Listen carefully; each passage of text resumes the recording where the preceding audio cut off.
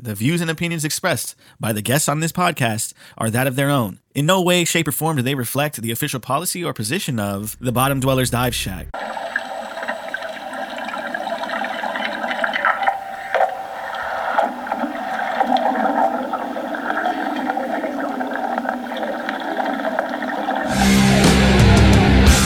You've descended into the Bottom Dwellers Dive Shack, a commercial diving podcast by working divers for divers.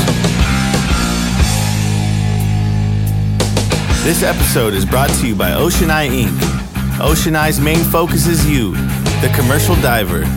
With industry-leading end-to-end service and expertise, they got everything you need for your next dive job. You need your gear maintenance or repaired? Need some new products or consulting? Ocean Eye's got you covered.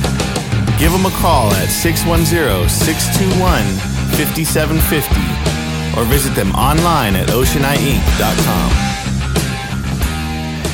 Well, we're here again, Bottom Dwellers Dive Shack. This is LB Diver. I'm here with Sam Humphrey. How you doing, Sam? I'm doing good. Great. Thanks for having me on the show. Nice. Yeah, Johnny's not here with us today. He is taking a much-needed vacation with his little one. So it's just going to be me and you, Sam. Is that all right? Yep, sounds good. Man, it's been a long time since I've seen you. Last time I saw you was we briefly did a video call on I think Facebook video or something like that. And then before that, the last time I saw you was out at Olmsted. That's where I first met you. Yeah. Yeah, that was 4 or 5 years ago. Yeah, it was Olmsted with Global. At least. Man, that was a huge job, wasn't it?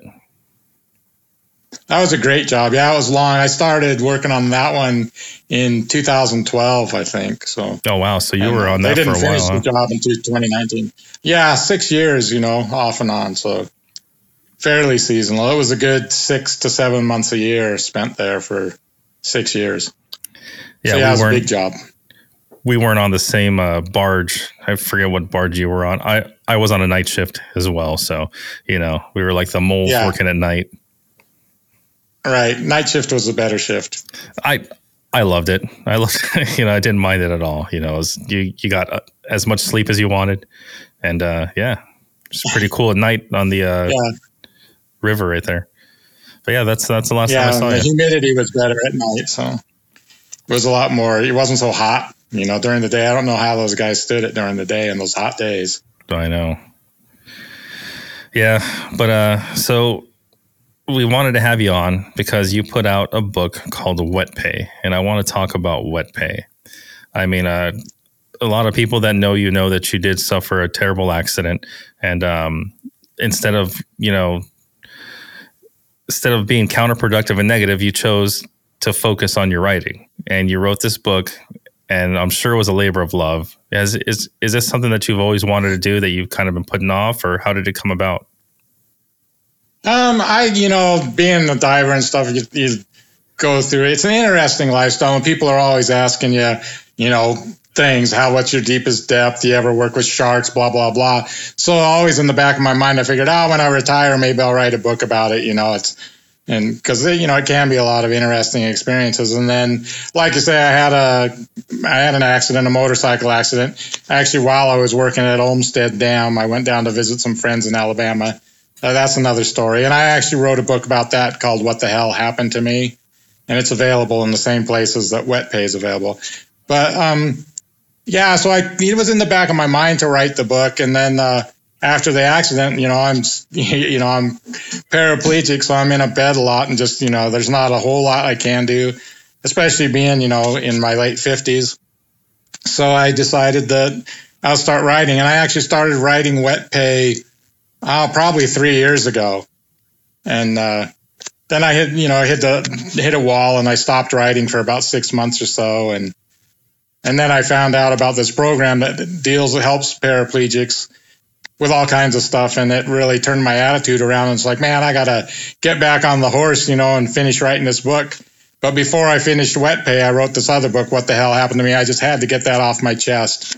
So I wrote that book, put it out there, and it's like, ooh, that went pretty good. I was pretty happy with it, and people liked my writing style, which was a good boost for me to write wet pay. So I went ahead and finished that up and was, wanted to have it out before Christmas, and did get it out just about Thanksgiving, I think. And so it's on the market. It hasn't been on the market long, and I got into writing it, and it's like, I figured it'd be one book, be my whole career. And I get carried away. I was like, man, there's more than one book here. So I split the story in half basically. And Wet Pay goes from the start of my career to about 2002, which more or less is the first half of my career. Nice. And I can't wait to so read now the I'm working second on book. volume 2. Nice. It should be good.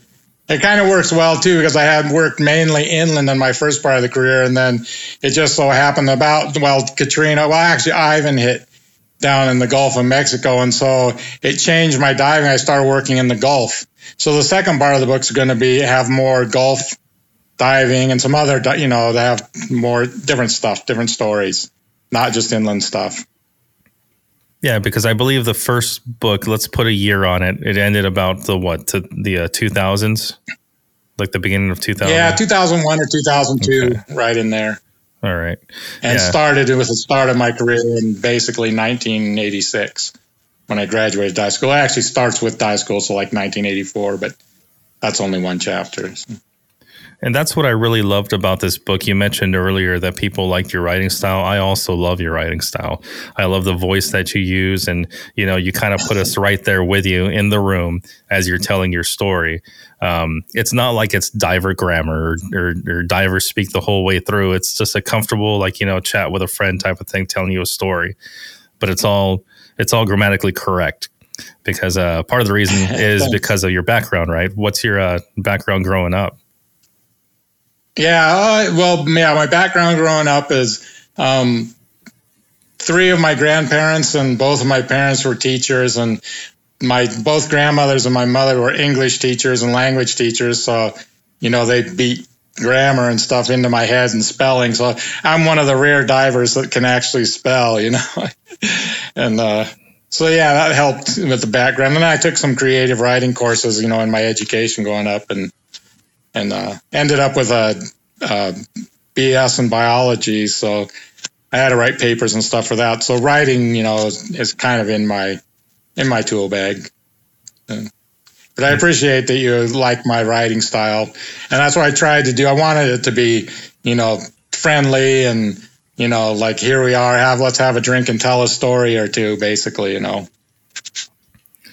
because some of our work it's pretty boring. I think it is. Yeah. I forget. They say hours and hours of boredom marked by moments of sheer terror. That's what I was going to ask you to recite. Hours and hours of boredom marked by moments of sheer terror. And you hope you don't have too many of those moments, right? Not too many, but, it kind of adds a little excitement, makes the stories a little better. Right.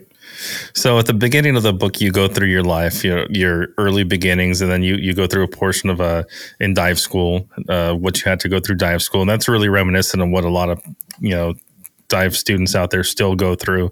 Not a whole lot's changed.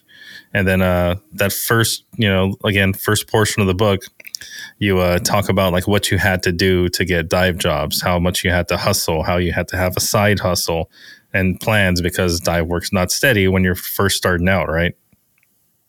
Right. Yeah, it's really hard to get into it, break into it. You have to know somebody, basically. And the only way you know somebody is to get on jobs. So, and you can't make enough money in the beginning to pay your bills if you're just doing diving.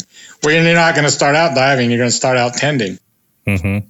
It's rare to go right out of dive school, even though the dive schools tell you, oh, you're going to be a diver when you get out. You're not. You're going to start at the bottom. You're going to be a tender, and you got to go through that crap and get to where you go. So what were your feelings after dive school when you went to the Gulf? Had you ever been to the Gulf before?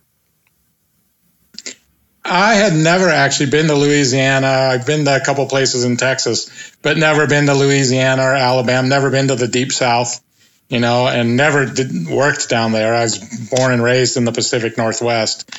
So yeah, it was a big change. But I was lucky. The dive school that I went to, my dive instructor, he was he like beat it into our heads. You're not going to be a diver when you get out of dive school, And like I say in my book, you're going to, very few people that go through dive school actually make a full-time career out of it. He told me to my face, he said, you're not going to make it. He said, you don't even bother trying because you're not going to make it, and so I was expecting to be, have a lot of hard work. So it wasn't a slap in the face when I got down there. I was looking forward to, it was a little slower start than I was hoping for, but it was basically kind of what I expected from what my dive instructor had told me.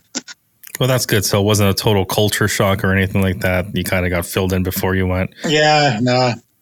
Because the attitudes and the food was, the big difference, but the work wasn't. Right. So you got it, you got prepared well, it sounds like, which again, depends on what school you go to and instructors that you have. You might not get that preparation. I know, speaking with Jeff Teals over there in Santa Barbara, he's telling his students the same thing that Mr. Talbot told you, Teals, I know him. And he's good. Yeah, he's a good, honest guy. So maybe not so much you're not going to make it. But Talbot was an old Navy diver, so he is a little gruff. But, nice. So that being said, if you were to go back in time and see yourself enrolling in dive school, would you have said the same thing? Man, I don't think I'm going to make it. Or I don't think he's going to make it. Or did you always have that as a dream? That's what you're going to pursue and that's what you're going to do.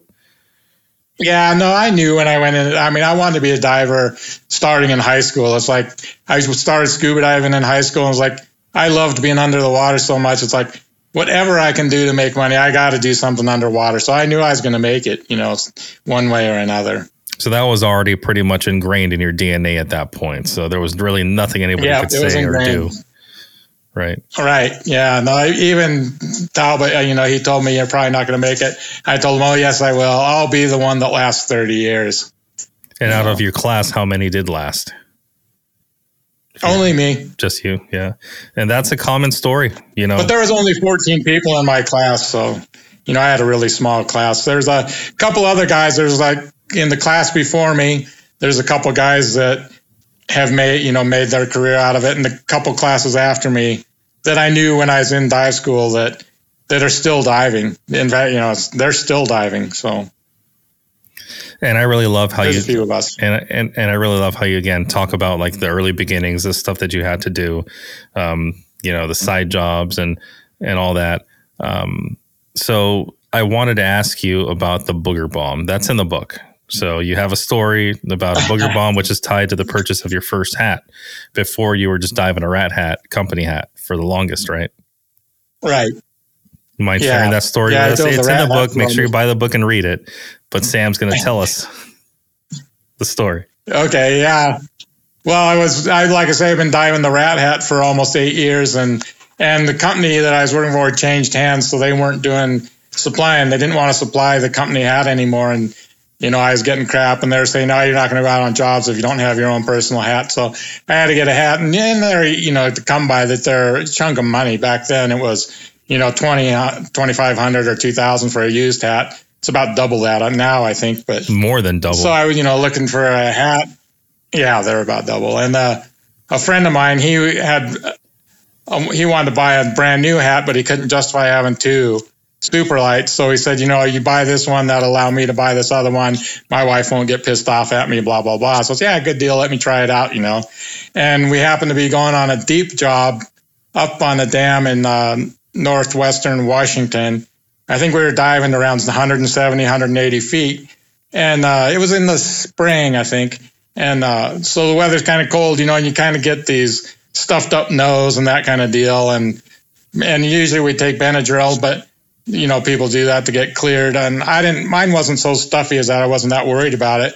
And I went down and I made the dive and I was down in 170, 175 feet for, 5 or 10 minutes. And then coming back up and I wasn't clearing like I should. And I made my deco stops and you feel the gas squeak through your ears and squeak through your sinuses, but you still feel all the little pressure and stuff, and it's like, it's going to be a little tough getting up, but you just come up a little slower and come up. And I get up to, I think, my 10-foot stop and I had this huge relief of pressure over my sinuses. You feel the slime go through your nose and into the hat, and it's like, oh, what a relief. It feels really good to get that out of there. And it's not going to be pretty, but you don't expect it to be too bad. And when I finally got up and out of the water, the guy that had the hat, he was tending me and helped me take off the hat. And of course, he opened up the hat, and there's a gigantic booger bomb. It was mucus and green and yellow boogers and a little bit of blood mixed in there. It was so gross. About made my friend sick. Yeah, he almost puked. He didn't, but he almost did. He felt like it, and he looked at the hat and he goes, "Yeah, you're buying this hat. I don't want this hat anymore." No way he's putting that back on his head. That's why a lot of guys don't like to loan their hats out. Between all the dip juices that might be in there. Oh man. Oh yeah. Yeah, the guys that chew and spit in your hat. Yeah, massive booger bomb just dribbling out. But that felt so good though. Yeah, it felt so good to get out of there. It was so big it almost filled up the whole oral nasal. Oh my gosh, what a clog.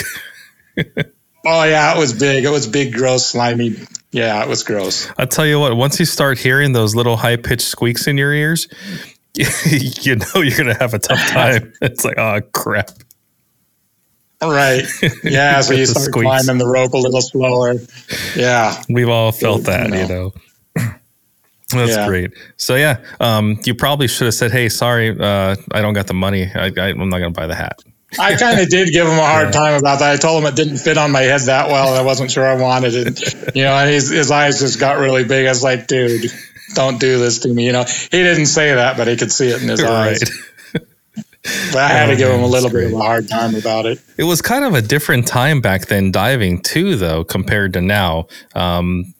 Let's talk a little bit about how no one really wore bailout bottles, and you were one of the only ones that wore them. Yeah, I used to get made fun of for wearing a bailout bottle, actually, especially on shallow dives. If the dives were less than 50 feet, it's like, why strap this extra 40 pounds onto your back? You can't fit around. It's harder to maneuver around and stuff. And it's like, everybody has figured out, if anything happens, I'll just pop to the top. Nobody thinks about getting stuck on the bottom or, any little thing can happen. And, I think actually more divers probably die in shallow water than they do in deep water, really. Oh, I know. That's kind of that's kind of a known thing now. It's like that's the most dangerous depth right there, like the 10 foot, and shallower. I don't need that bailout bottle. Yeah, but the regulations, there weren't the laws and stuff. Even OSHA and Army Corps of Engineers, all these guys that make all these regulations, they'd allow people to go diving on scuba, so you didn't have to even have communication to the stop. And then they did dumb stuff like if you go scuba diving, you got to be tethered. It's like being tethered on scuba is the dumbest thing you could ever do, because now you got a line that can get stuck down there somewhere. If you're tethered, you can get trapped easier on the bottom than if you're not tethered.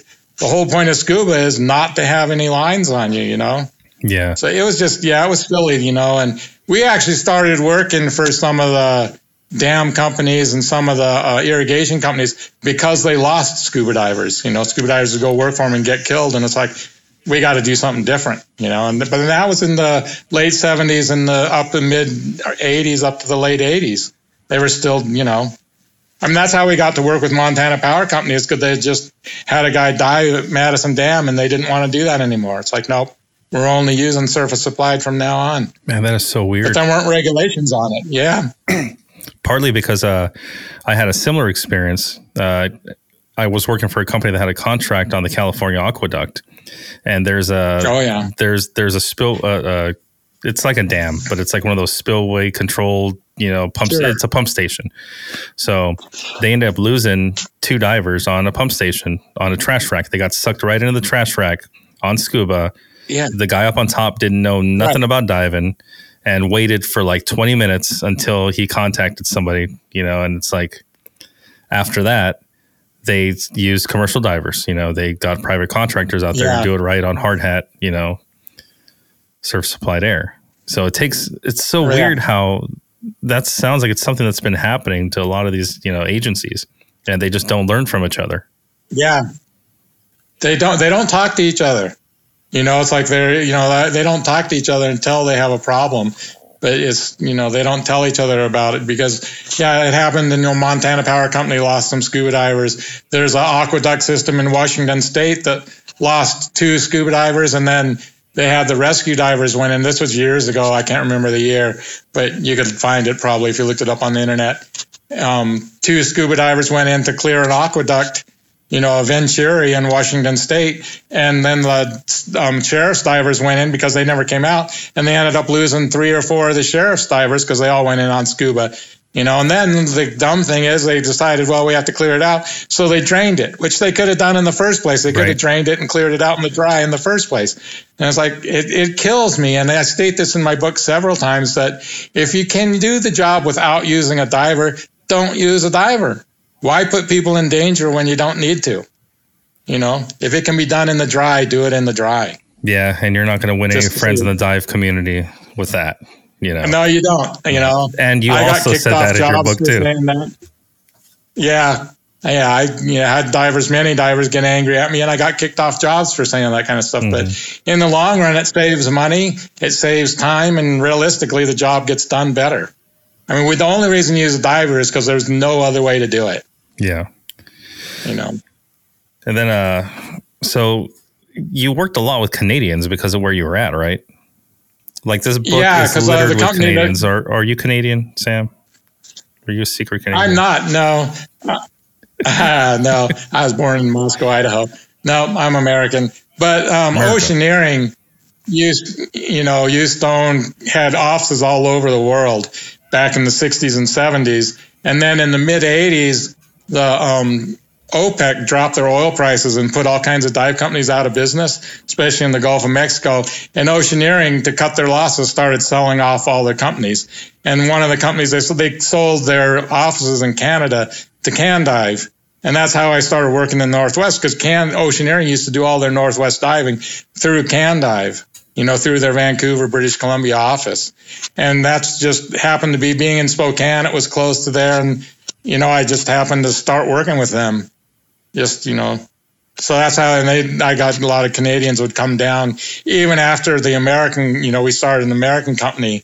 We just, the owner of the company knew all these divers. That looks like Chad. What's going on, Sammy Sunshine? Hey, not much. How you doing, Chad? I had a special guest pop in. Sam, yeah, I hope nice you don't mind. I haven't seen him in a while. No, it's good. Yeah, Chad and I have done a lot of work together. It's great. Have a Chad Kaysen that just popped into to the studio, our virtual studio. So glad I was able to jump in too. We're talking about Sam's book, Wet Pay, which I just finished today because I'm a procrastinator. Sorry, Sam. No, that's okay. I think I read 200 pages there. But that's why some it's friends fresh. of mine that promised to buy it. Yeah. And some of my friends that promised to buy it, they haven't even bought it yet. So. Yeah. Well, that tells you how much work we have as a public service diver. I could read 200 pages. Yeah. Yeah, I know. But yeah. So yeah. Canadians. It's not Mexicans that are coming down stealing jobs. It's Canadians that are coming down. Evidently, they're stealing all the dive work. Yeah, especially in Alaska. Was that a thing up there? They were working a lot more. In Alaska, it was because, like I say, Oceaneering was one of the big companies, and when they sold off, sold off and had Candive, and that's who did the diving in Washington and Alaska, and or in some of the Oregon coast and stuff like that. That's just who did it. There weren't, back in the 80s, there was a couple other dive companies, but they were doing mostly, like stuff around Puget Sound. They weren't really going after any big jobs. So it was kind of a necessity thing at the time. I mean, as far as the number of divers and stuff that were there. But I just found it kind of funny, the amount of Canadian divers that were coming down to work, and I'm Mexican, so I got to say something. But yeah, so a lot of Canadian American dive relationships. You worked quite a bit with some of these companies that had, engineers that would come across and you do jobs with like half Canadian crews and stuff. How hard was that to work in a mixed crew sometimes? You do describe some of this in your book, so. Yeah, so it depends mostly on the people, because the Canadians are just like Americans. I mean, people are people all over the world. So it's some of them are really good to work with, and then some of them have the attitude that they're better than everybody else, but it wasn't because they were Canadian. It's just who they were as people. And So, it didn't really matter who was on the crew as long as they were hardworking and, were safe and, we're all about, diver safety and stuff like that. It was good. Yeah, I just kind of wanted to get a feel for like the relationship back then between the divers, because now it's a little bit more territorial. It's a little bit more cutthroat, I'm sure, than when you started. I mean, given there was some cutthroatness to it, right? Areas. Yeah, certain areas were kind of like Alaska is like if you weren't from Alaska, you weren't, an Alaskan, none of the Alaskan companies wanted to hire you. So you either had to be, you had to be Alaskan or maybe British Columbian, because quite a few British Columbians work there. You had to be, north of the 49th parallel, basically, to work up there. And Northern California, their union was really hard to get into. They were really territorial. If you weren't from Northern California, they didn't want you to have anything to do with their union. But Washington, they had the big Seattle thing they'd take whoever. Just because there wasn't that many divers. It's like here, I started my career mostly in Spokane. There's not even enough divers. And when I started, there was like barely enough to have a dive crew that, we had to pull divers from wherever we could get them. It's not like to do work in Idaho, Montana. Yeah. So let's see. I'm thumbing through your book as well. I made some really good notes too. So you should be proud of me, Chad, if you're sitting there listening. Yeah, good. There's one thing about Sam that transcends like the entire diving industry, and you always remember like characters, and you tend to remember everybody's shenanigans and like flaws in the diving industry. But Sam's like one of those few guys, kind of like, like these Dave Gill types. Like everybody remembers Sam for what a great person he was. Like that's far between in the industry. Like, Sam's a genuinely liked guy, no matter where he's been at. It's pretty uncanny. And you know what? Well, thanks, Chad. I appreciate that. Love you, man. Those are the people that you want on your crew, people like Sam, where it's like you're instantly, know he's looking out for you. He's not an a-hole, I mean, he can be, I'm sure, if he has to be. But for the most part, just a well-going, nice guy that does hard work, that's kind of all you can ask for in a crew, to tell you the truth. Leave all the prima donna bull crap at the door. And after reading the book, that's not who you are. Yeah, no, I'm not a prima donna at all, And I always figured the best way to get a job done is you want to surround yourself with good, capable divers. I'm one of those guys. It's like, okay, I want this guy. Even if he's better, even if I don't get along with him, if he does the job good and he's a good, safe diver, I want him on my crew. We can put our personalities aside if we have to. Nice. I wanted to touch on one story here. This is closer towards the middle of the book. So you got into some trouble, and you didn't have a knife on you. Several times. You didn't have a knife on you. Oh, that one. You mind telling us that story? Yeah. And I'm not giving away all the stories in the book, people that are listening here. There's plenty more stories. The booger bomb was a great one, but there's other ones that are great too. Let's hear the no knife story. Okay, the no knife story is every diver knows that you have a knife, at least one knife with you when you go down. Usually two, because it's not uncommon to lose your knife. And, a good diver usually checks all of his equipment before he goes in and straps it on. And for some reason, it was a nice sunny day, is a little job on the Spokane, it's on the Spokane River, 9 Mile Falls Dam. And, I as routinely, it's just my custom that when I put my dive gear away, I clip everything onto it so it's all ready to go. So I don't even have to look at it. Shouldn't have to look at it, and I'm ready to go. Well, for some reason, I didn't check out my equipment when I threw it in. And, I usually have 2 knives clipped onto my bailout bottle. I didn't, and jumped in the water. And also, it was a new umbilical that we were using, so we hadn't worked all the lengths and stuff out of it. And the pneumo hose was probably about 2.5 or 3 foot longer than it needed to be on this certain umbilical. And we jumped on the spill gates to seal leaks. And it wasn't deep. I think the deepest, it was like about 20 feet deep at the deepest.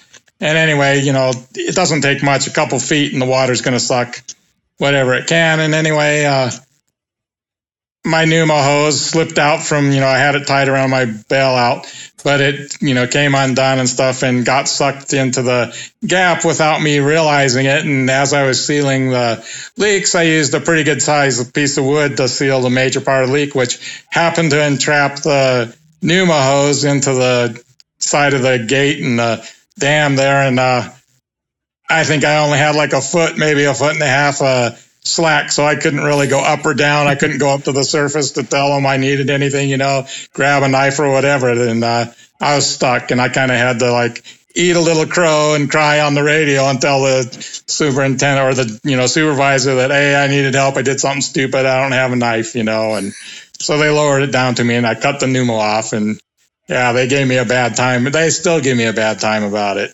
And that was, years ago, probably 20 years ago. Mm-hmm. So. But that has got to be the worst, though, yeah. as a diver to have to ask for something that should have been on your person going in. Right. Like, hey, sorry, guys, forgot my weight belt. That's probably the absolute worst. It's the same sort of thing. But no, it's like we're all human. It happens. Unfortunately, it happened during a situation that could have been kind of hairy, It could have been, but I working with a good crew again, and like other than giving me a hard time, they were taking care of me. So a lot of the stuff you describe in your book, it's a lot of work on dams, a lot of stuff dealing with a delta P differential pressure, and that was something that was, it's still a killer nowadays, but I'm sure back then it was killed a lot more, But yeah. Can you describe your training? Back then, they didn't have the regulations. Yeah, no training. I mean, all the dive schools train you to work in the Gulf. They don't train you to work on the dams. They don't do inland training because it's like, who does inland divers? I asked scuba diver stuff, back then when I went to school. And it's probably still that way. The majority of the diving training, I think, is aimed towards, ship husbandry and oil rig stuff. It's like, and they touch on SAT a little bit, but nobody teaches you about dam diving, or diving in irrigation pipes or any of that kind of stuff. So and the delta P, and like you said, it doesn't take much. You get down below 10 feet and it's a killer, and people don't look for it. And then another problem is all these dams are old. They're decaying. The concrete crumbles away, lots of stuff happens. So there's lots of leaks all over the place that aren't in the blueprints, and then blueprints get changed, so old intakes and stuff like that don't make it to the new blueprints, so there's a lot of information out there that's not out there, that's not available to the guys in the water. So you really do need to be really careful diving on that kind of stuff. Yeah, no, we're trying to fight the good fight and trying to get some changes made in power generating facilities and dams and those types of structures. Because like you said, they don't update a lot of these prints that they give the super intendants and supervisors and stuff, and they just figure we've been doing it this way for years. Until they kill somebody. Which we had unfortunate deaths last year with this stuff. Oh, really? Yeah. But the cool thing about your book, and the reason why I'm really pushing it and I feel it's important, is because you're describing techniques here. You're describing things like, to look out for. You're describing how to do certain procedures underwater. It's almost like a diver manual for working in delta P situations, for working on dam structures. I mean, like I'm reading this stuff and I'm shaking my head. Yep, that's how you do it. That's what I did, this and that. But it's like, I'm also thinking the entry level guy would love this because they've got the secret, blueprints here, to learn how to dive in these types of conditions and stuff, So I'm just saying, if you're a younger, cat listening to the show, check out the book, pick it up. You're going to learn a lot from Sam. I mean, even if he's not there with you on the job site, you're still going to learn a lot from what he's writing right now. That's what I found amazing. You wrote in a style to where it was easily digestible. I was entertained, but also, learned something, which is amazing. You were going for being a teacher, right, Sam? I mean, that must come naturally. No, not at all. I was basically just, I do actually I had my teaching certification in Washington when I got my, I went through college to get that. But no, well, that wasn't the point. It wasn't to teach anybody. It's just dealing, it's like this, you get a new guy on the job and these are the issues I ran into, and I don't know. It was naturally part of the story from my point of view. So. Nice. Well, let's get away from, morbid Delta P talk and all that stuff. Going to jump ahead a little bit. You did a lot of bridge inspections. And again, with similar background, I'm shaking my head. Yup. I remember, doing all that stuff and dealing with those representatives with the DOT and this and that. And there was one story in particular that I wanted to ask you about. We're not going to tell the story because I really want people to read the story. But I'm just going to ask you, they had a character in there called Boston. Did you ever find out why he came out of the truck shooting the gun? No, I never did. I think, I look back on it, he just had to blow off some steam. That's as much as I can figure. We never really talked about it. And it was never brought up ever again between the two people involved. No, well, that guy, the guy that got scared, he didn't want to work with our crew. And actually, I don't think he worked for our company after that anymore. So, yeah, it was never an issue. It never came up. Oh, wow. All right. Well, you guys got to read. Boston and I, we never talked about it. That is too funny. Just never talked about it. You never asked him, like, hey, so why'd you almost kill that guy? That's not what happened. That's not what happened. I'm just saying, read the book. Yeah. No, we never talked about it. We never felt the need to talk about it. Boston and I worked enough together that, we had a lot of nonverbal communication. And it's like, if everything's okay, everything's okay. So, no point in talking about it, All right. Well, on that, we're going to go ahead and pause. We're going to go ahead and pause for a quick commercial break and definitely want to hear some more about the book and maybe some stories that didn't make it into the book. How about that? All right. Sounds good. All right. We'll be right back. This is Bobby DeLeese of the New Orleans-based maritime law firm DeLeese & Hall. For over 40 years, DeLeese & Hall has represented professional divers working offshore, in inland waters, or anywhere across the globe. This is what I know. All divers and their families should develop a relationship with an experienced diving attorney before an emergency occurs, so that if that emergency does occur, the diver's attorney is there to assist them in their time of need.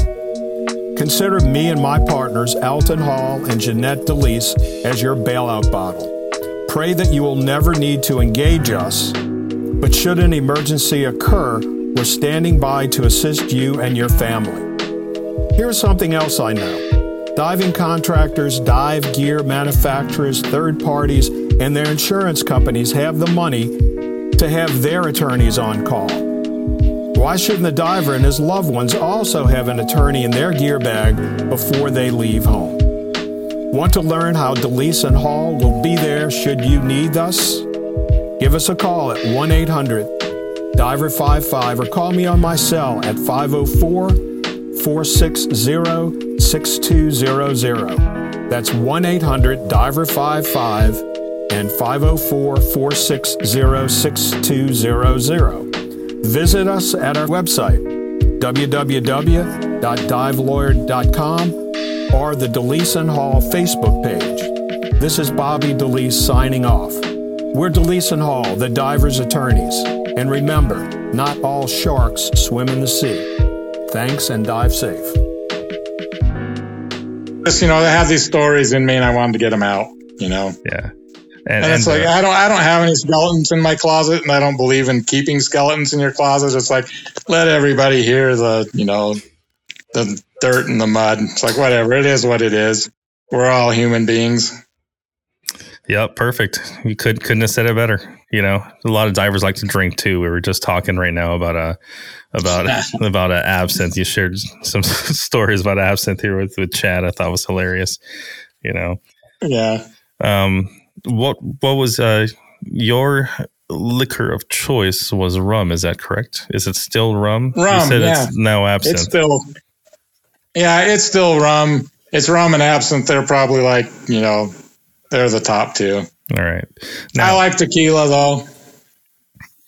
Yeah. And I like vodka. Makes your clothes fall off, huh? And Everclear. Everclear. Jesus, Sam. Come on. Well, you know, if you're going to drink, you drink. It's like my philosophy, and I kind of, I agreed with my dive instructor, Murray Stalbot, that, the only thing you mix alcohol with is other alcohol. So, real men don't put pop in their drinks. Damn, I guess I'm not a real man. I use ginger ale sometimes. Yeah, ginger. Well, a couple of them are okay. Like one of the best drinks I've ever had is Mountain Dew and Captain Morgan spiced rum. Tastes exactly like those butterscotch candies. It doesn't sound good, Chad, but it tastes, if you like those little like Brock's butterscotch candies, it tastes exactly like that. It's a liquid form. They're delicious. It's weird, but it's really good. I've got to try that. I think that's a disclaimer on Sam, because I think I watched him only drink Mountain Dew. The only pop I ever drank? Maybe. Right.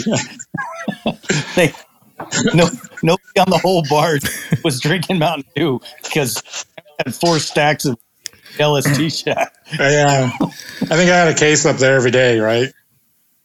That's a lot of Mountain Dew. I used to drink at least a case a day, and I drank a lot of it. Oh, my God. Nice. That's what kept me going. I guess that's I didn't drink coffee, though. Monsters and all that stuff, huh? Yeah. Yeah. I like the Loco Moco or Moco Loco Monsters. Those are pretty good. Yeah. But yeah, I never drank coffee or anything. Mountain Dew is what I drank instead. So yeah, I guess it equals out, I guess. Yeah, I think so. So speaking of drinking, like there's a point that I'm getting at here. We're not just talking about drinking. You mentioned in the book, which I thought was great because I think it's kind of a dying, tradition. It's buying beer for the crew or liquor for the crew if you go in the drink by accident. Oh, yeah. I don't know that happens much anymore, but it used to be. I mean, that's how it was. If you went in the drink by accident, yeah, you owed the crew a bottle of booze. And like I say, it was rum, I mean, lots of guys like whiskey, but I'm not a whiskey guy. So. Right. It's a thing. I don't know when it stopped becoming a thing. Like I had recently said that like a while, not too long ago, and they looked at me all weird and like, what? Really? That's what? I'm like, no, dude. You go in the drink, you're buying some beers for the guys. Everybody knew it. Yeah. Oh, well. All right.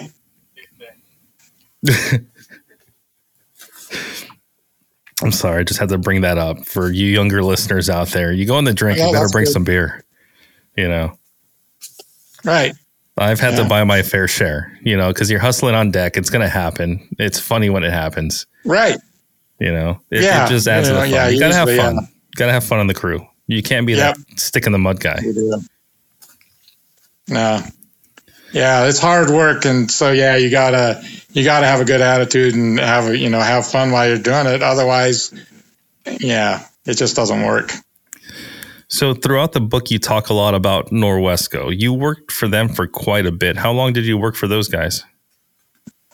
Well, okay, Norwesco, they changed their name, right? Because it started out, I worked for them actually for that group.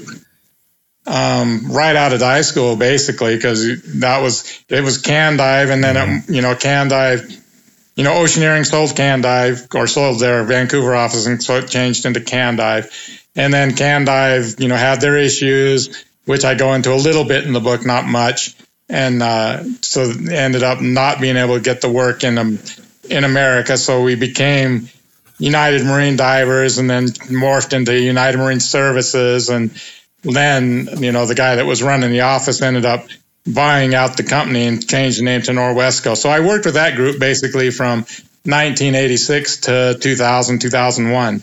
Same group of guys, but like the company just went through some name changes basically.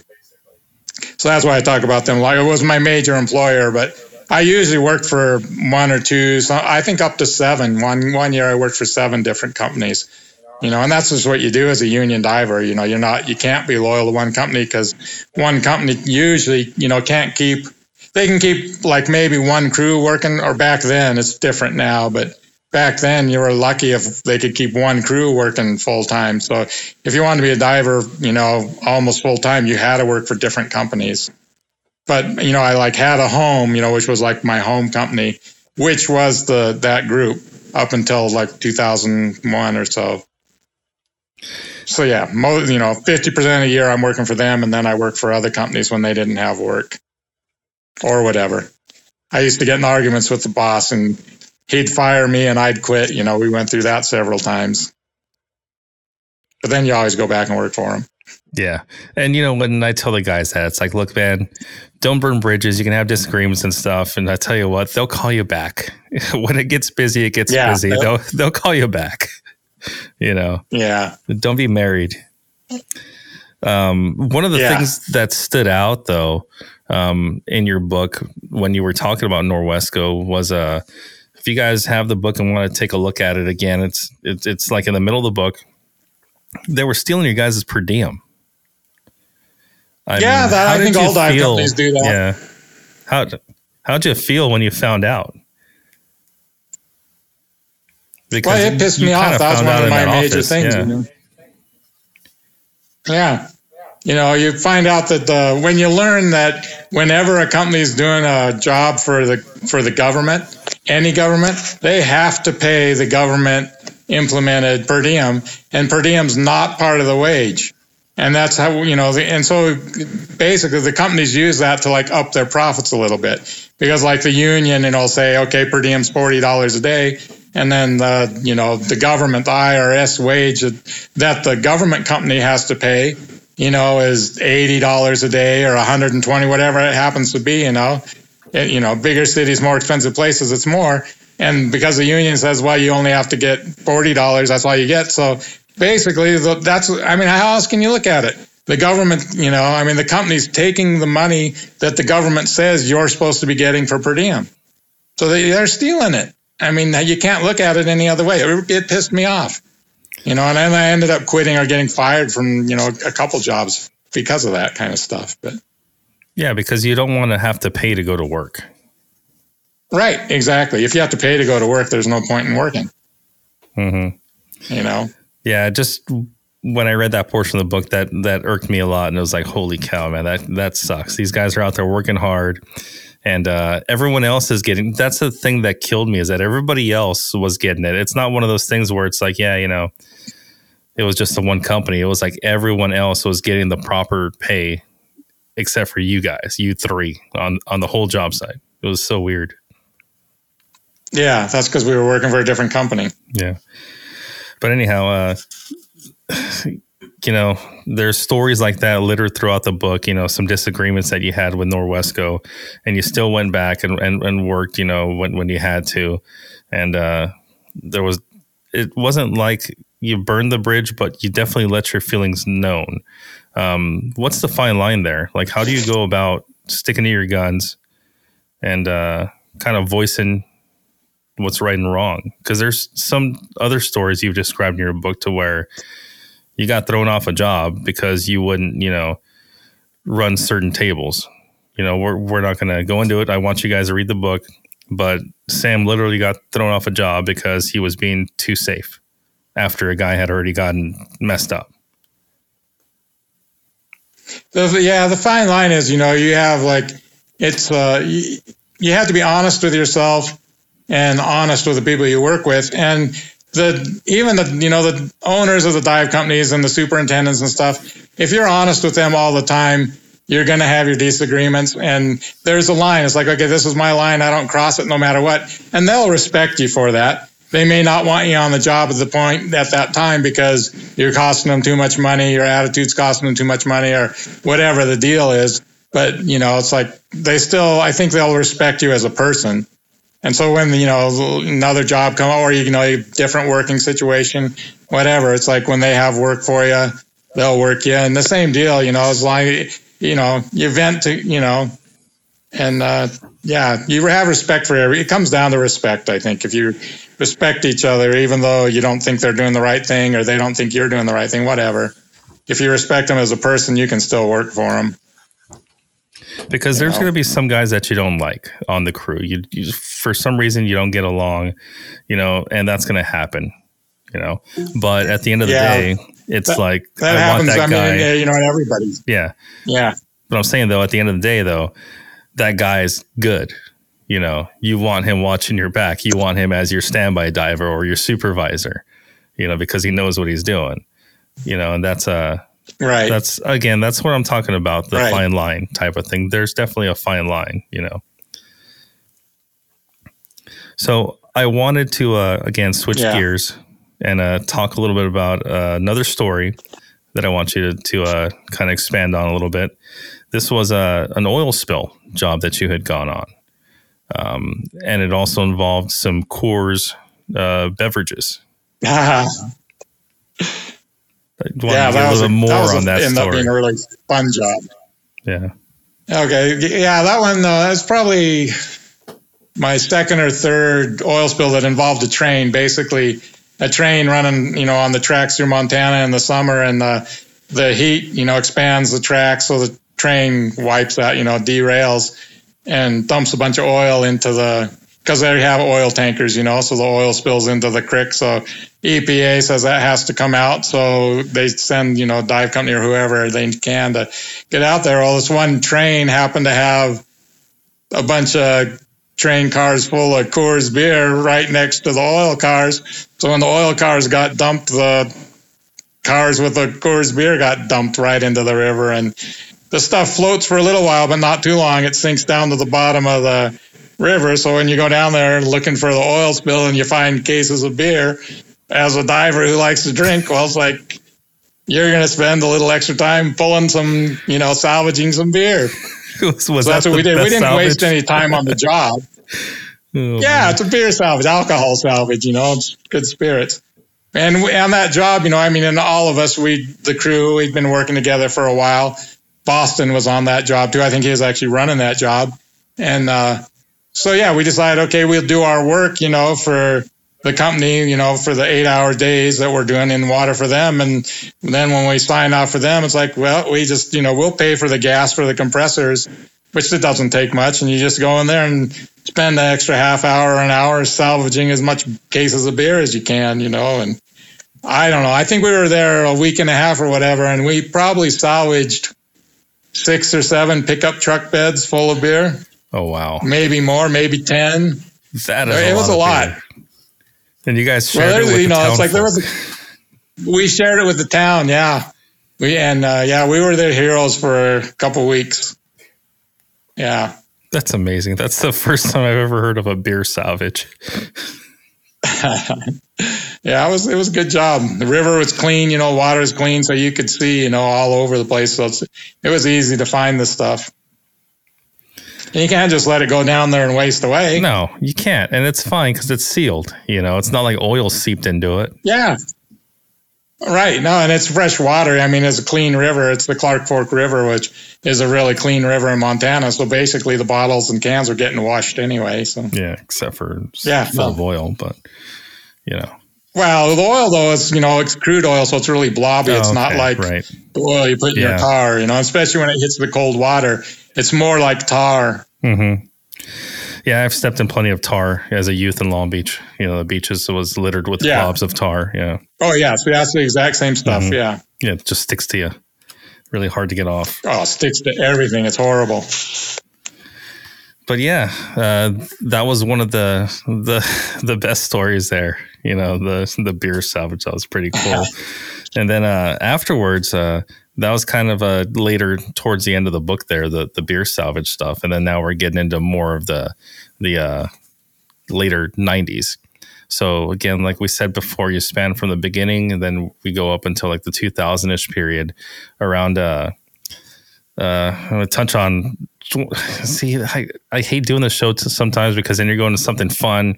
And then now it's like, we're going to go into something a little bit not fun, well, that's diving though. That totally is, it's a tough trade for a reason, you got these insane highs and then you got these insane lows, Yeah.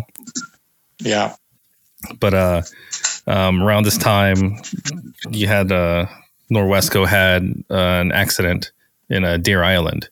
And what job were you currently on when all that stuff went down?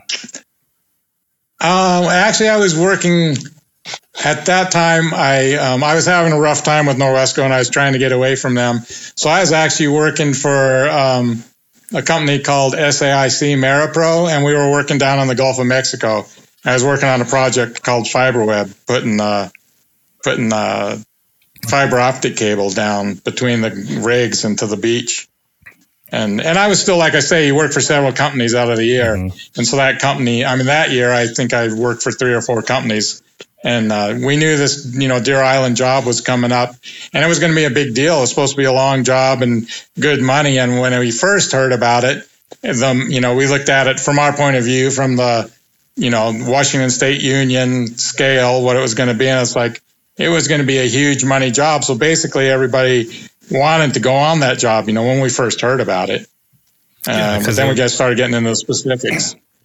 Yeah, because it was a long tunnel. So if you guys... 9 miles long, you think. Exactly. So we're thinking you go in a tunnel, that's penetration, right? It's penetration, exactly. And it wasn't. So 9 miles, figure that. Yeah. 9 miles at 50 cents a foot or $1 a foot or whatever you agree upon, right? Is what it should have been. Yeah. Yeah, no, seriously. I mean, we kind of talked about this off air too. It's like, that's the first thing that I thought when I, heard of that. And I'm like, man, those guys must have gotten paid, good bank because of penetration and stuff. And no, it wasn't the case. They were just getting, paid their hourly. So that's kind of what turned a lot of not a penny of penetration. Yeah. And that just adds to the further, grief to the story. We did an episode on the Deer Island incident. We had the author of that book that wrote Trapped Under the Sea, Neil Swidey. So he came on, talked a little bit about it, but he's, telling this as a reporter. You weren't there, but, you heard some things, secondhand, and you could have been on that job, but ultimately you didn't go on that job. And turned out to be a terrible, terrible job, Yeah. Yeah, it didn't go on that job because we didn't like, I didn't like, how the breathing apparatus was set up. And several of us talked about it, about not wanting to do it. And even the guys that went on the job weren't super happy with how the setup was, but they figured, that it had been looked at by the owner of the company, gone over by the engineer, blah, blah, blah. They figured it had to, it was going to be as safe as it could be, I suppose. But then you look at it, it's like the miners and the, and the sand hogs that were originally working on that project didn't want to have anything to do with it. And they're the ones that put the tunnel in. If they didn't want to have anything to do with it, something's not right, And so just thinking about it and stuff is like, yeah, no, better if I didn't go on it. And you mentioned earlier in this episode that you only use divers when you absolutely have to. Ultimately, they did this job without divers, and they did it the right way by putting the air system back in that tunnel. Correct. Which, they should have never pulled it out in the first place. And again, our hearts go out to you, Sam. You lost a good friend in that one. And, it's a tough thing, I'm sure, to lose a friend. You were going through some stuff in your life too, at that time too, to throw salt in wounds and everything, and how do you stay in the right headspace and still work? You get support from your friends, support from your family, and you just have to take a deep breath, and just try and decide what's worth it, decide what you want to do. Is diving still what you really want to do? And it was so ingrained in me that, I want to do it. And so, just a lot of support from family and friends, and keeping each other's back. And it's like, and you learn from the experience. It's like, look, this happened and it shouldn't have happened. This is why. And it's like that incident, it'll never happen again, because we'll make a point of, letting our buds and people know that that's not how a job's done, and if something's not right, speak up for it. It's like now, you go on jobs, they have all this, what do they call it? I can't remember now, but everybody has a right to stop the job, right? I mean, they're huge on that, authority, right, Chad? Yeah, stop work authority. Everybody says, this isn't right. I have an issue with it. We'll stop about it. And everybody talks about it. That didn't exist back then. It's like, if you said that, it's like, stop this job. I don't feel fine. You're off the job. we'll find, you don't want to do it, we'll get somebody else out here who will do it. And, the safety, they figure it's like all that, it's been gone through, the office has gone through it, the engineers have gone through it, it's safe, and you're just a worker, you're just, a tender, whatever you are, don't worry about it. You're safe enough because we say you're safe enough, and it was just a different attitude back then. But, but there was some of us that, would stand up and it's like, fine, I don't agree with that. I'm not going on the job, and I was comfortable with that. Some guys weren't, it's like, well, I'm not comfortable with it, but everybody else says it's safe and they're going on it, so it must be okay, Basically, you just got to stand up for yourself, and you can stand up for your friends and your coworkers that feel the same way you do, Yeah. And then again, it goes with the saying, right? There's old divers and there's bold divers, but there's not any bold old divers. There's right? no old bold divers. Bold divers, yeah. Yep, exactly. Yeah, there's a lot of good sayings in your book, and I really hope a lot of people pick it up, give it a read. And it's definitely something that you can learn from. Like I said before, it's really good conversational voice of your writing. So it's not a hard book to read like some of the other, dive books you might read that might be a little drier, But I definitely enjoyed it. Thanks. Yeah, I wanted it to be, entertaining, more or less like, a couple guys, friends, families sitting around having a drink, telling dive stories. Mm-hmm. That's basically how I kind of wanted to write the book. And I wanted, people that don't know that much about diving, I try to explain what's going on and what we're actually dealing with, in depth, to a point where they could have, get a handle on what we're dealing with. But then I didn't want to get so technical that it got boring, which I think I might have gone overboard a couple times, but I get carried away. But that's all right. That's all right, probably more of the teacher in me kind of, it's like how to do that, I guess. But well, I'll tell you what, I can't wait for the second part. Is the second part called Drying Out? Is that the name of the book? Right now, yeah, it's called Drying Out because most of it's going to be, I be turned into a superintendent or a supervisor, did a lot of more dryer, I was on topside a lot more in the second half of the book. So it's, I still dive a little, still dove a little, and those stories will be in there. But I also got into tunneling, hyperbaric tunneling, there's no water. Or sometimes there's no water. So it's dry, even though it's, like sat diving or like, surface applied air, there's no water. It's, hyperbaric, but no water. So it's dry. So yeah, because this, that part of my career is a lot drier than the first part of my career, I call it Drying Out. And hopefully that'll be out by midsummer, but it'll be out by next Thanksgiving at the very latest. Nice. Is there anyone? It's about halfway done right now. Is there anybody that you'd like to thank in helping you get the book? Well, I'd like to thank. Yeah, basically, I have to thank my wife because she's like, super supportive and stuff like that, and thank my family and thank my friends, and all the guys that I worked with, all the guys that kept me alive, like Chad and everybody. And I really appreciate you taking the time to do this pod, it's get the word out, maybe some of the people that haven't heard about it or don't know anything about me, so I appreciate you taking the time to talk about this book. Well, like I said before, this podcast is for the commercial diver. So, it's a show for us.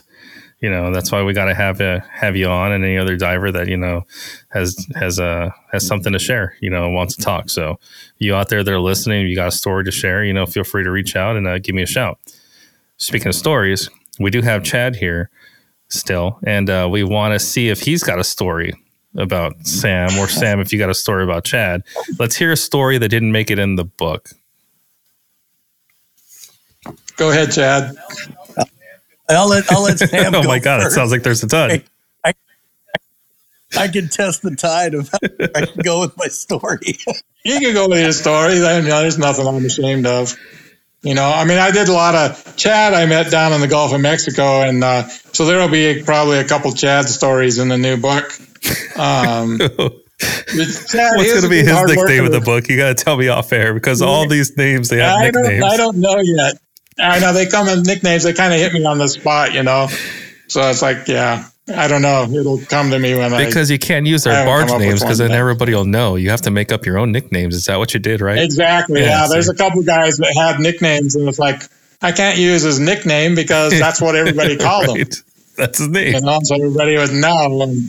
I mean, everybody will know anyway. Anybody that's been involved in the stories, they know exactly who everybody is, which is okay, And I'm not trying to hide that. I just don't want if a story gets out there that somebody doesn't want other people to know about, it's like their name's not in the book, so they shouldn't have anything to worry about. Yeah. Yeah, you can't sue me. I wasn't talking about you. I was talking about No Nuts. Exactly. Right, exactly, And No Nuts is a nickname I can't use because there was a couple guys that got, Right, I know. I mean, that was there's a lot of nicknames out there you can't use. Yeah, exactly, So. All right, Yeah. story Chad time. is a good Let's have a drink. Let's have a drink and do story time. Okay. Yeah. Oh, let's see. I don't know. Let's see. Yeah, I was sat diving with you, Chad.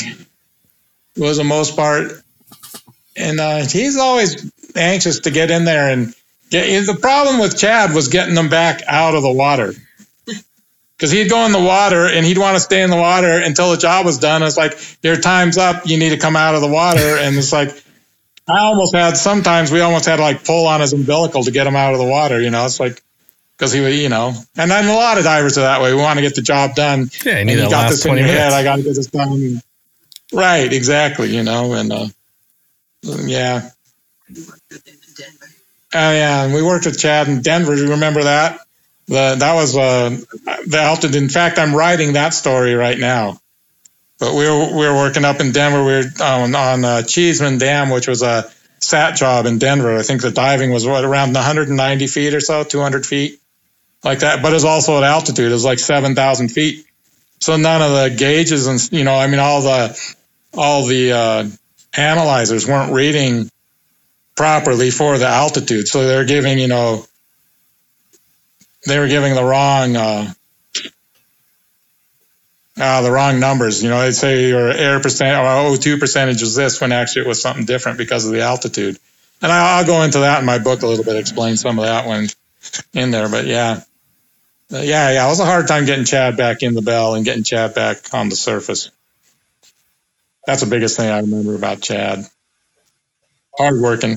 There's a couple other things, but I don't want to tell stories, that people don't want to hear, or Chad doesn't want out there. I got zero fear, man. I know, that's the truth. Yeah, that's the truth. And you wouldn't get working. He'd get hurt on the job and he'd still work. He wouldn't tell anybody he hurt himself, and he'd keep working. It's like, Chad, stop. You got to go see the medic. You remember that? I'm not going to go into the story, but Oh, yeah. I can't remember if it was on the boa or if it was on the Crossmar. I think it was on the Crossmar. Probably. We were on quite a few vessels and barges together. Yeah. And I'd say the majority of the time that I was in SAT, I was fortunate to have Sam as our LSD. And there's people really gloss over how good or how bad you can be at that job. Yeah. Like it takes a real professional and mathematician to do that job well. And you have to be a people person too. All you hear inside of the system is this guy on the mic, and his demeanor can really set the tone for your entire shift, your entire bell run, maybe even your whole sat run. And that was something that Sammy was exceptional at. I tried to make it. I knew you guys weren't very comfortable in there. I tried to do the best I could, trying to keep you guys happy. He would send us stuff in. I would draw, borderline pornographic pictures to send out to Sam. Or I still have one of those hanging on my wall. The one you did with the diver coming out with the mermaid, still hanging on my wall. Yeah, it's an awesome picture. But it would. I mean, you really try to shove away like guys that bring you down, or like guys that can impact your mood in that kind of crummy environment. But when you have somebody like Sam, I mean, it makes your run that much better. Like you perform better, you're safer. You have an immense amount of trust built up when you have a guy sitting at the LST that cares about the people that are inside there, and that's probably the best aspect of being at SAT is with Sam at the helm with the LST side. It was really great. Thanks, Chad. I had to take care of you. The other story I would share is you have to build them up first, tear them down, right? We were at some point, I think we were on the performance barge, and we were in between like project sites, and all of a sudden we were DSAT, and we had like this kind of skeleton crew to keep track of the barge and the dive equipment, and we came across I think one or two different sites where the company man wanted us to dive on, but it was like me and Sam, I think Sagawa was there, and we all ended up making up the dive crew, and we were the boat was built really for SAT, for surface diving was kind of secondary, and but they were so used to our guys in our company like getting stuff done and really performing well. So I can't remember if we were swapping supervisor, but Sam went in the water and we were doing some burning, and we had sent the burning rig down, and I was like, Sam, burn out this. It was like a piece of flat bar or something. We were just pulling debris off this down platform, and Sam ripped the entire steel form off of this thing that I think three guys before him were trying to burn on. And I was like, Sam, use the burning gear. He's like, nah, send me the rigging. I was like, the rigging? I was like, we've been burning on this all day. I'm not ready for the rigging. He goes, just send me the rigging. And he sent the rigging down. He rigs up the piece, and the piece comes up. And I was like, how'd you get the piece out? He goes, I just ripped it off, ready to come up on it. Yeah. Well, it was practically burned through. I knew the rigging would pull it right up. Right.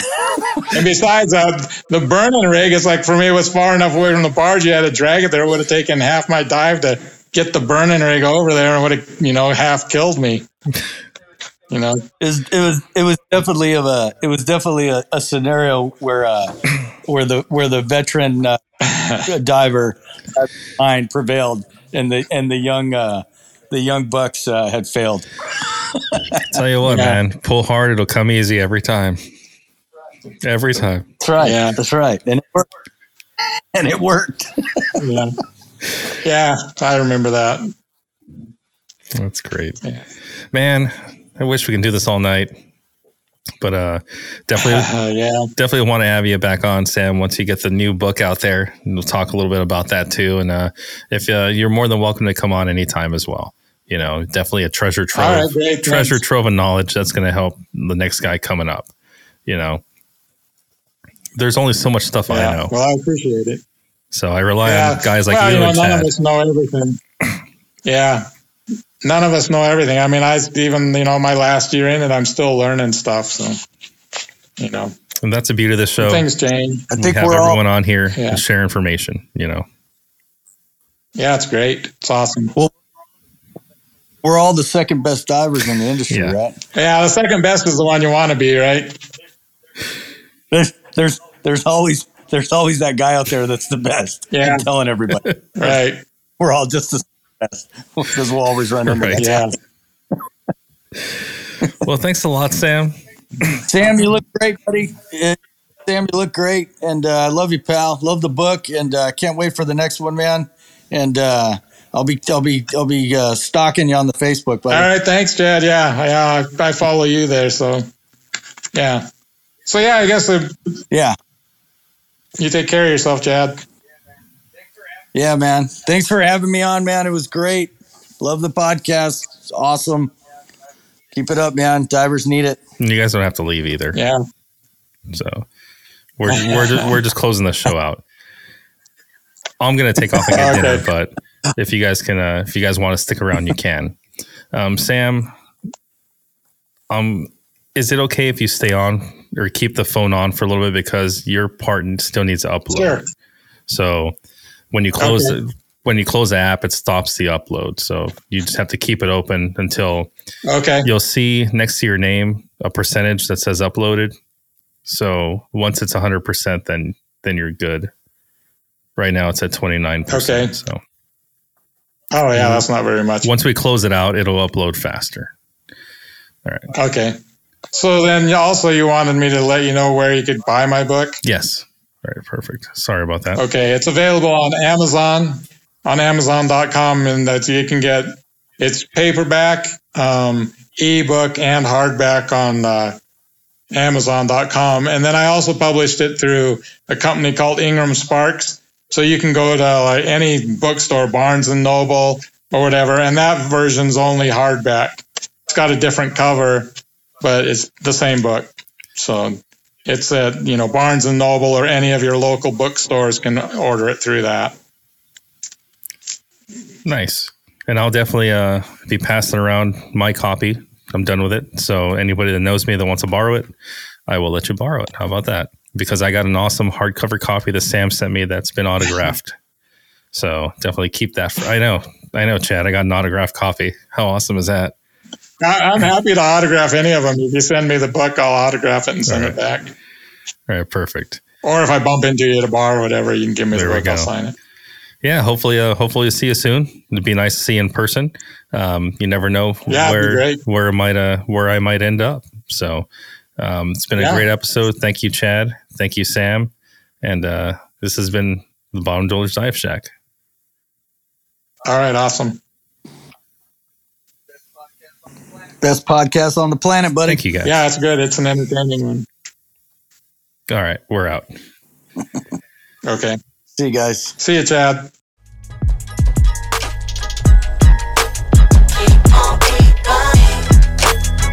I hope you've enjoyed listening to this episode of the Bottom Dwellers Dive Shack. Make sure you like and follow on our social media pages on Instagram and Facebook. Please share this podcast with your friends or anyone interested in commercial diving. The only way that we can make this successful is if we do get a lot of people that are listening. We get more listeners, we get more sponsors, and that means more free stuff for you guys. That's right. We are hooking up all of our diver brothers and sisters in the trade. And if you keep sharing and liking, we're able to do that a lot more. Our Instagram is at Bottom Dwellers DS. Our Facebook is Bottom Dwellers Dive Shack. And you can always like and follow me at LB Diver on both. The Bottom Dwellers Dive Shack is available on all podcast platforms, Apple, Spotify, Anchor. We also have it streaming on our website at thebottomdwellers.com. So keep listening, keep it safe, keep it salty. This is LB Diver, out.